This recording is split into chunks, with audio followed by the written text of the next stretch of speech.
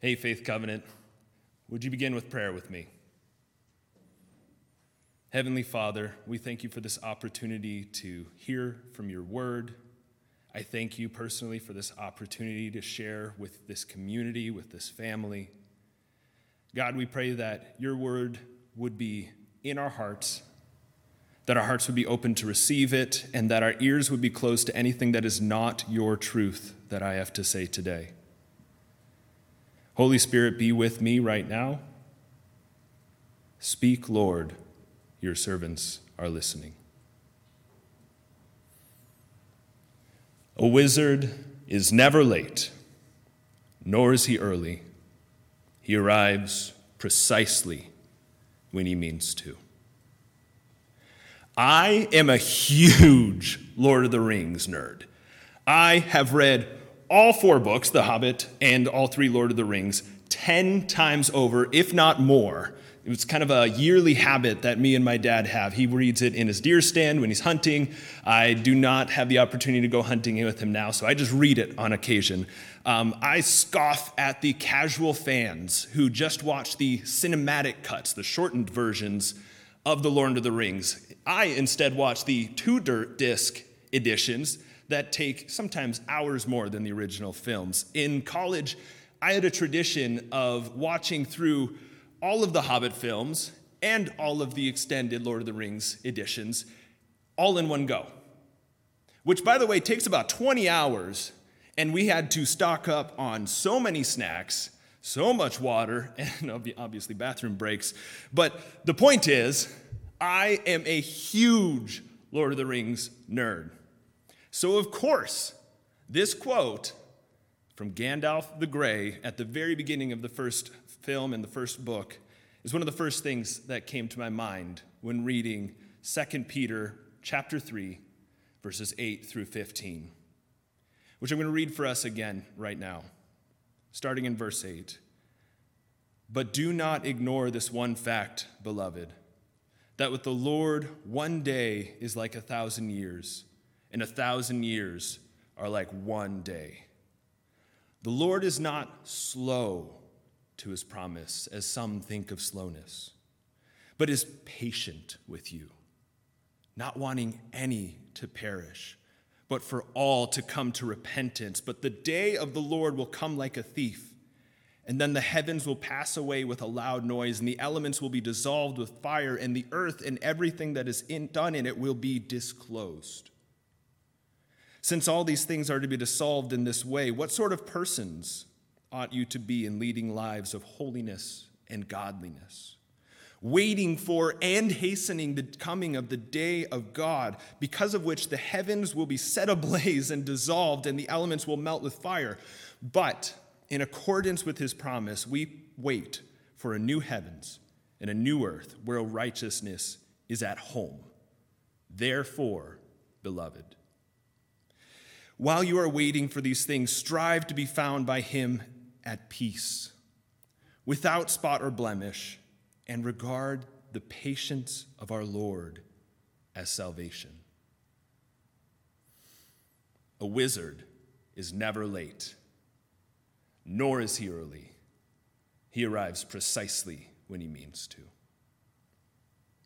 While this quote touches on a very important aspect of Peter's argument in this passage, it certainly does not cover the full complexity of what Peter is getting at. Peter in this passage not only refutes the argument of scoffers, seen earlier in the chapter 3, but sets forth an integral theology of what holiness is. And he explains in depth to us God's redemptive purpose.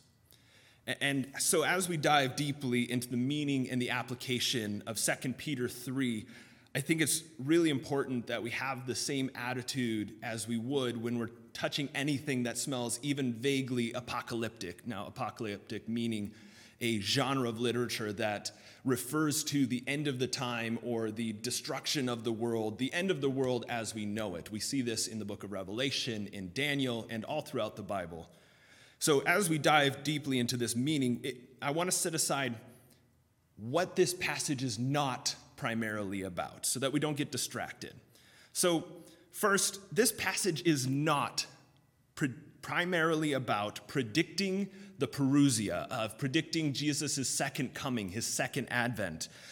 Although many scholars or religious leaders like to take passages like this one or other ones elsewhere in the Bible and kind of try and predict when Jesus will come or after what period he will come, that's not what this is about. We're not supposed to comb this passage and every other passage and compile and create some conflagrated holy algebra problem. That's not what this passage is about.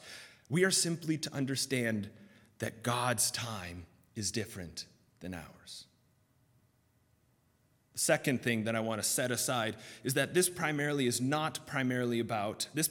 not primarily about how we can know who is and who is not going to make it into heaven. In my experience, the Protestant evangelical streams, and I'm sure there's other streams of Christianity that fall into this trap, but I only know the Protestant evangelical stream.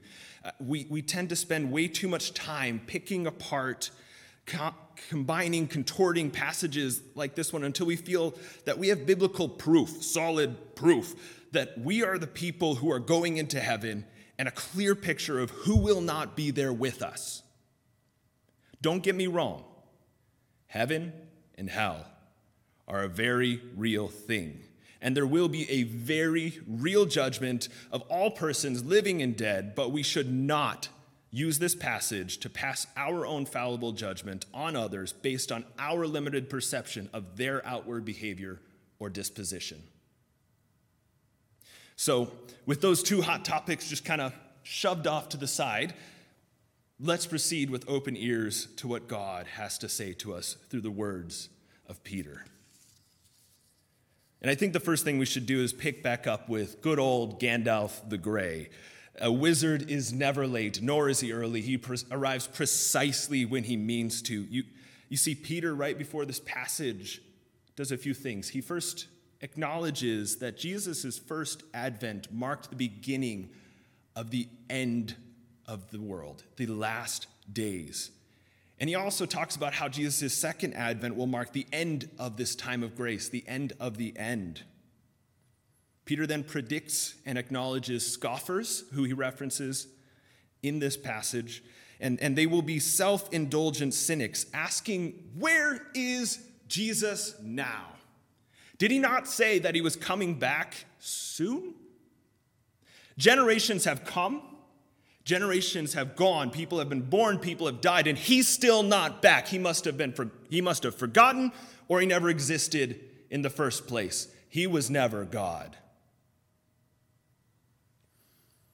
And finally, Peter reminds us to remember the words of the holy prophets predicting the Messiah's first coming. These passages all seem to culminate in Peter's statement in verse 9 that says, "The Lord is not slow about his promise, as some think of slowness, but he is patient with you." So this is our first point. God is not late. He is patient. Not only is God being patient, he is being patient with us, with the church. Why? Why do we need his patience? Do we not cry out in our darkest moments with all our heart, our mind, our body, our soul, "Lord, come back to us"? That is true. But God is patient because there is a very real and an imminent day of judgment, which is inextricably tied to Jesus' second advent. It is on this day, according to Peter, that everything that is done on the earth will be disclosed. And in the same breath that Peter tells us that everything that is done on the earth will be laid bare, he reminds us to be holy, thus seemingly asking us, are you ready? This question feels most apparent when Peter describes the day of the Lord coming as a thief.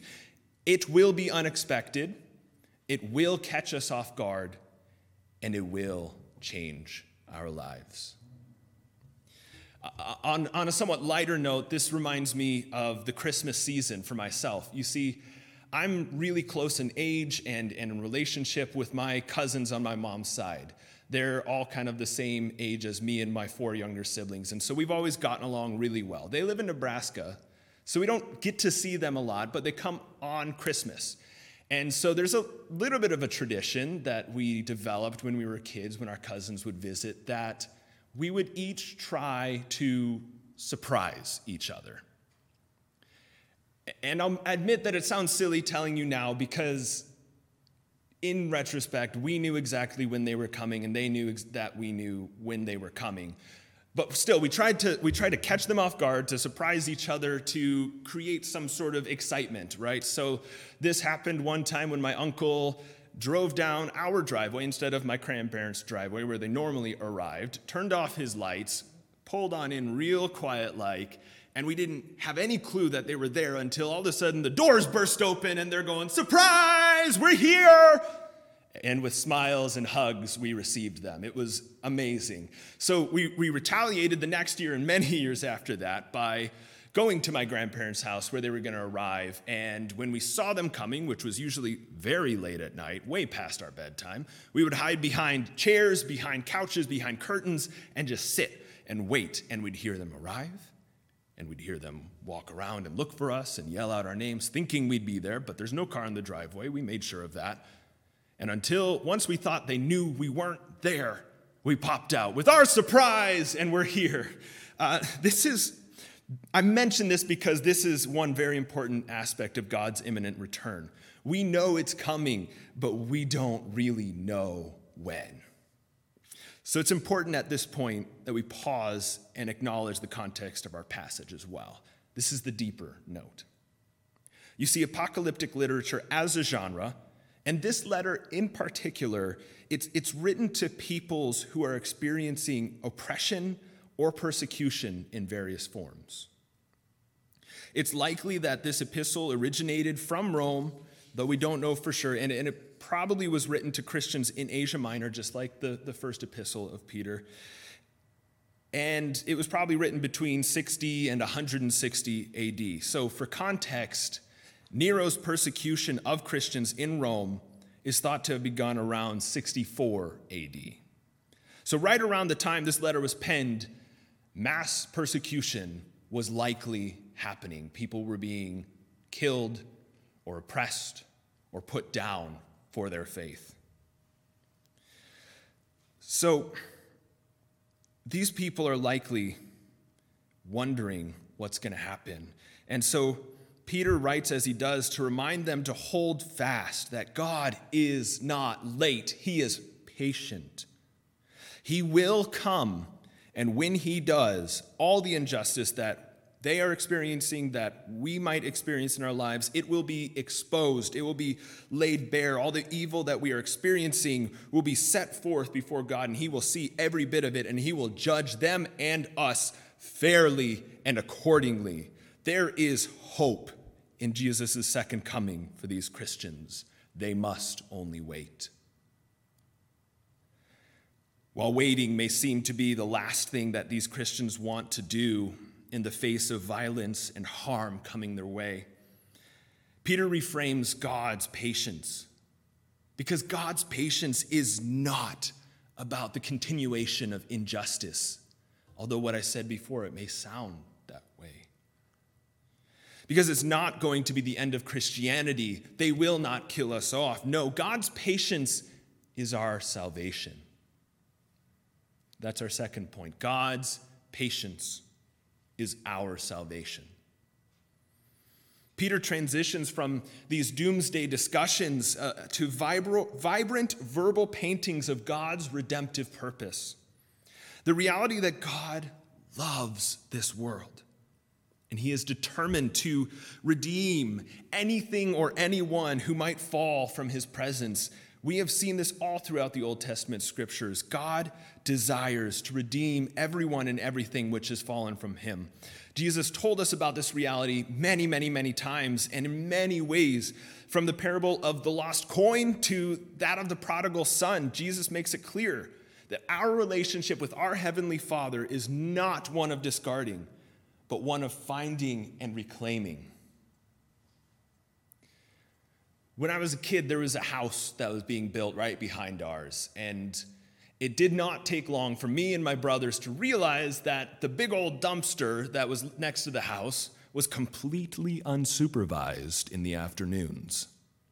So, of course, we did what you imagine we would do. We climbed up into that dumpster and threw ourselves in there amidst the sharp metal and the sharp nails and maybe some glass and all the dangers that you moms are thinking about right now. We jumped right in there and we dug with our bare hands trying to find any cool treasures we could find. And to be fair, we found a lot of things we thought were cool because everything was cool to us, because everything was new, and it was just all one big adventure. But there was one specific find that blew our minds and made our entire year. It was a cell phone. Again, that sounds silly now, but this is before everyone had cell phones just everywhere. This was a simple black flip phone, no battery, no charger or anything, but it worked perfectly for our various games that we would be playing because we could do the actual flip and pretend that we were on the phone. We kept looking in that dumpster, and we kept looking, thinking we'd find another black cell phone, we'd find another toy for our games. We never found another one. So we ended up just having to keep fighting and arguing over that one.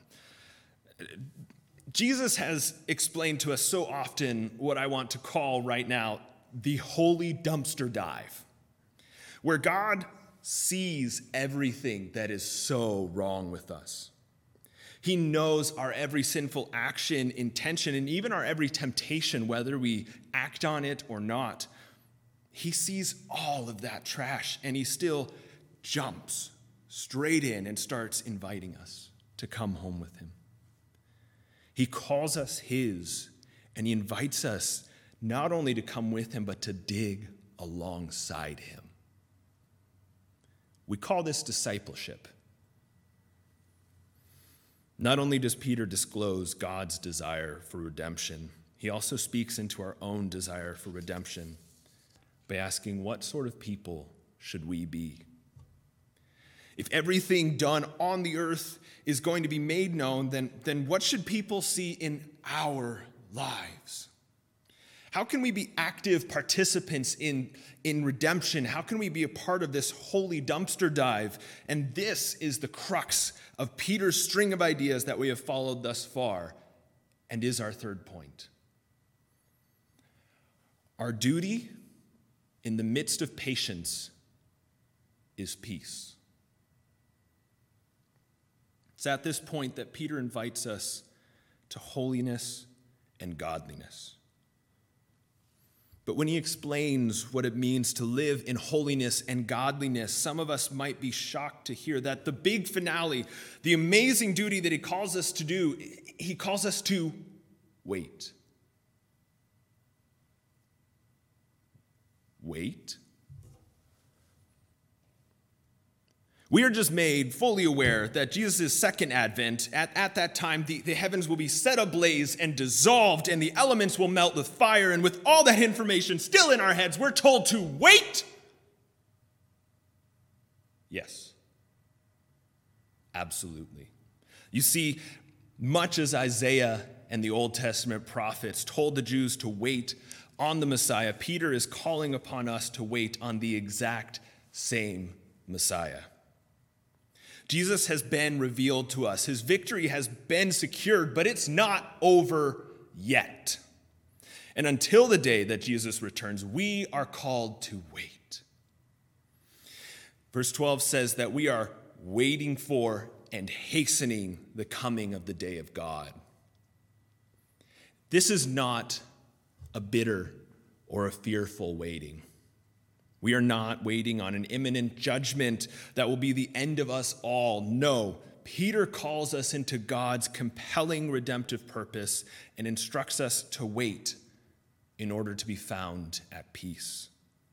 Because the patience of the Lord is salvation. This wait is not one of impending doom, nor is what happens between the first advent and the second advent inconsequential. No, we are currently living out God's redemptive purpose as we live our lives now at peace Right in the tension of the beginning of the end and the end of the end, instead of being overcome by anxiety, we live in the peace of God, sharing in his patience, for that patience is our salvation. Additionally, this peace, this hastening, it is not simply about reaching the destination as fast as possible. It is not and never will be about forcing God's hand. Lately, I've been thinking about us waiting on God's patience like taking a road trip. See, when I was a kid, road trips were fun, I guess, but they were something to get past. They were usually us going to Nebraska to see my cousins that I mentioned earlier, or we'd travel to North Carolina to visit my grandparents on my dad's side. But when we were on road trips, I remember I would try so hard to fall asleep and make the time go quicker. We would watch movies in our minivan and make the time go quicker. We would play games to make the time go quicker. The whole point was to get from point A to point B as fast as possible. But now that I'm older, I think I'm learning to enjoy the road trip for what it is. I definitely have not arrived here, but I'm learning this and reminding myself of it right here, right now, today. The drive is not just something to get through. It is a valuable aspect of every trip in and of itself. And I think the culmination so far in my life of enjoying the journey happened in my move with Alex from Portland, Oregon, where we lived for 2 years, to Glen Ellen, Illinois, to here. See, we knew that this trip was a long one, and we knew we had to drive because we didn't want to have to sell the car and buy a new car and all these other things. We wanted to drive. And so we mapped it out, we sat down, and we planned, and once we had a plan, we went for it. And so at the end of it, we spent about 7 days getting from point A to point B. Now, those 7 days involved us moseying along local highways down the Oregon coast till we got to the redwood forest in California, not taking the interstates, which would have gotten us there in a fraction of the time. Then we drove through the redwoods, just absolutely mind blown. We camped there. We got to see the amazing nature, God's amazing creation. We drove up to another highway, taking back roads. We finally got to the highway and went through the Nevada desert and trudged through all of that until we got to Colorado, and in western Colorado, and we got to camp on top of a mesa. It's called the National Monument, I believe it's called. And then we finally, once we were out of that amazing, beautiful nature, we visited family in Denver, we visited family in Omaha, and then we got here to our new home. Had we taken the most direct route, stopped as little as possible, and just focused on reaching our destination, the drive would have taken 30 hours, which is easily 2 days of hard driving. But no, we took 7 days because we wanted our coffee stops. We wanted to see the beautiful nature, the beautiful area, the atmosphere that this drive had to offer. We camped, we explored, we enjoyed each other, we enjoyed our road trip, and it will always be one of my favorite adventures that we've had together. Waiting for and hastening the day of God is like a road trip. Peace is enjoying the journey. So what have we talked about? What have we learned so far? Well, one, we've learned that after over 2,000 years, God is still not late. He is patient. We have discovered God's redemptive purpose, and we have been told to live holy lives in order to be found at peace by God upon his second advent. So as we continue through the season of Advent, I encourage you to live in the tension between Jesus' first and his second advent, the already and the not yet, in a way that values the journey instead of just the destination. May we live as people of peace in the midst of a chaotic and struggling world, and as ambassadors of that peace to the same. And this might be as simple as carving out some time of every day to be present to yourself and to be present to God. Put yourself in a position to be found at peace with Jesus. Not just pressing forward at an exhausting pace towards whatever your latest finish line, as Pastor Nate talked about last week. Don't just go towards the latest finish line. Find activities that encourage peace with Jesus in your heart and lean into those. It could be any spiritual discipline. It could be reading your Bible, sitting in silence and meditating on the Word, praying for your family, your community, or yourself. The point is to train yourself to live in the peace of God. Another important application, especially in this season, is one of community. And I know that community is harder now than usual. But I also believe that there is a hidden blessing behind our newfound difficulties in communities. You see, we are in a unique point in history where we have to be intentional about community, because it won't just happen to us if we're just sitting on our butts at home. We have to be intentional about it. We have to engage in the discipline of community, joining God in his redemptive purpose for not only individuals, but groups, organizations, and the like. Watching an online service doesn't fulfill this in and of itself. But it is a great place to start. A great next step is joining us in the Zoom lobby after the service. Maybe it's being a part of one of the weekly Zoom events that we have going on, or initiating some different Zoom calls, phone calls, call family, call friends. Maybe go on a walk outside with masks and a huge coat because it's freaking cold outside. Go on social media, and here's the hard part. Comment on people's posts with positivity. Don't just argue with people you dislike. Don't just comment on things that make you mad. Be positive, be encouraging. Engage in the discipline of community in the only way we can, which is remotely. How can you step outside of your comfort zone and into the dumpster today? Who can you encourage or invite into a compelling community, promoting peace with people and with Jesus this week? And finally, I would encourage you to join me and to join the rest of our church community on Facebook as we journey through a daily Advent devotional, primarily from works of Dietrich Bonhoeffer. I have been so impressed by the many facets of Advent that have already been covered, and aspects that I studied in preparation for this sermon but didn't have time or didn't have the ability to truly unpack or to cover. This is also a great discipline of community, as my main encouragement to you is not to just watch the 3-minute video, but to comment on it and comment on other people's comments. Create community and learn more about your fellow Christians. A wizard is never late, nor is he early. He arrives precisely when he means to.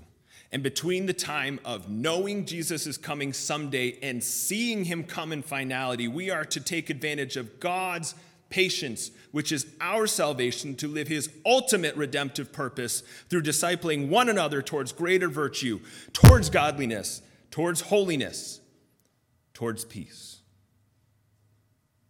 Would you pray with me? Holy Spirit, we thank you for this opportunity to live in your presence. We thank you, God, for your patience, that you allow us to join in your redemptive purposes now and in the future until you come. Thank you for redeeming us. Thank you for your gift of your Son, which we anticipate today in this season of Advent. Jesus, we ask that you would teach us more and more every day about your peace.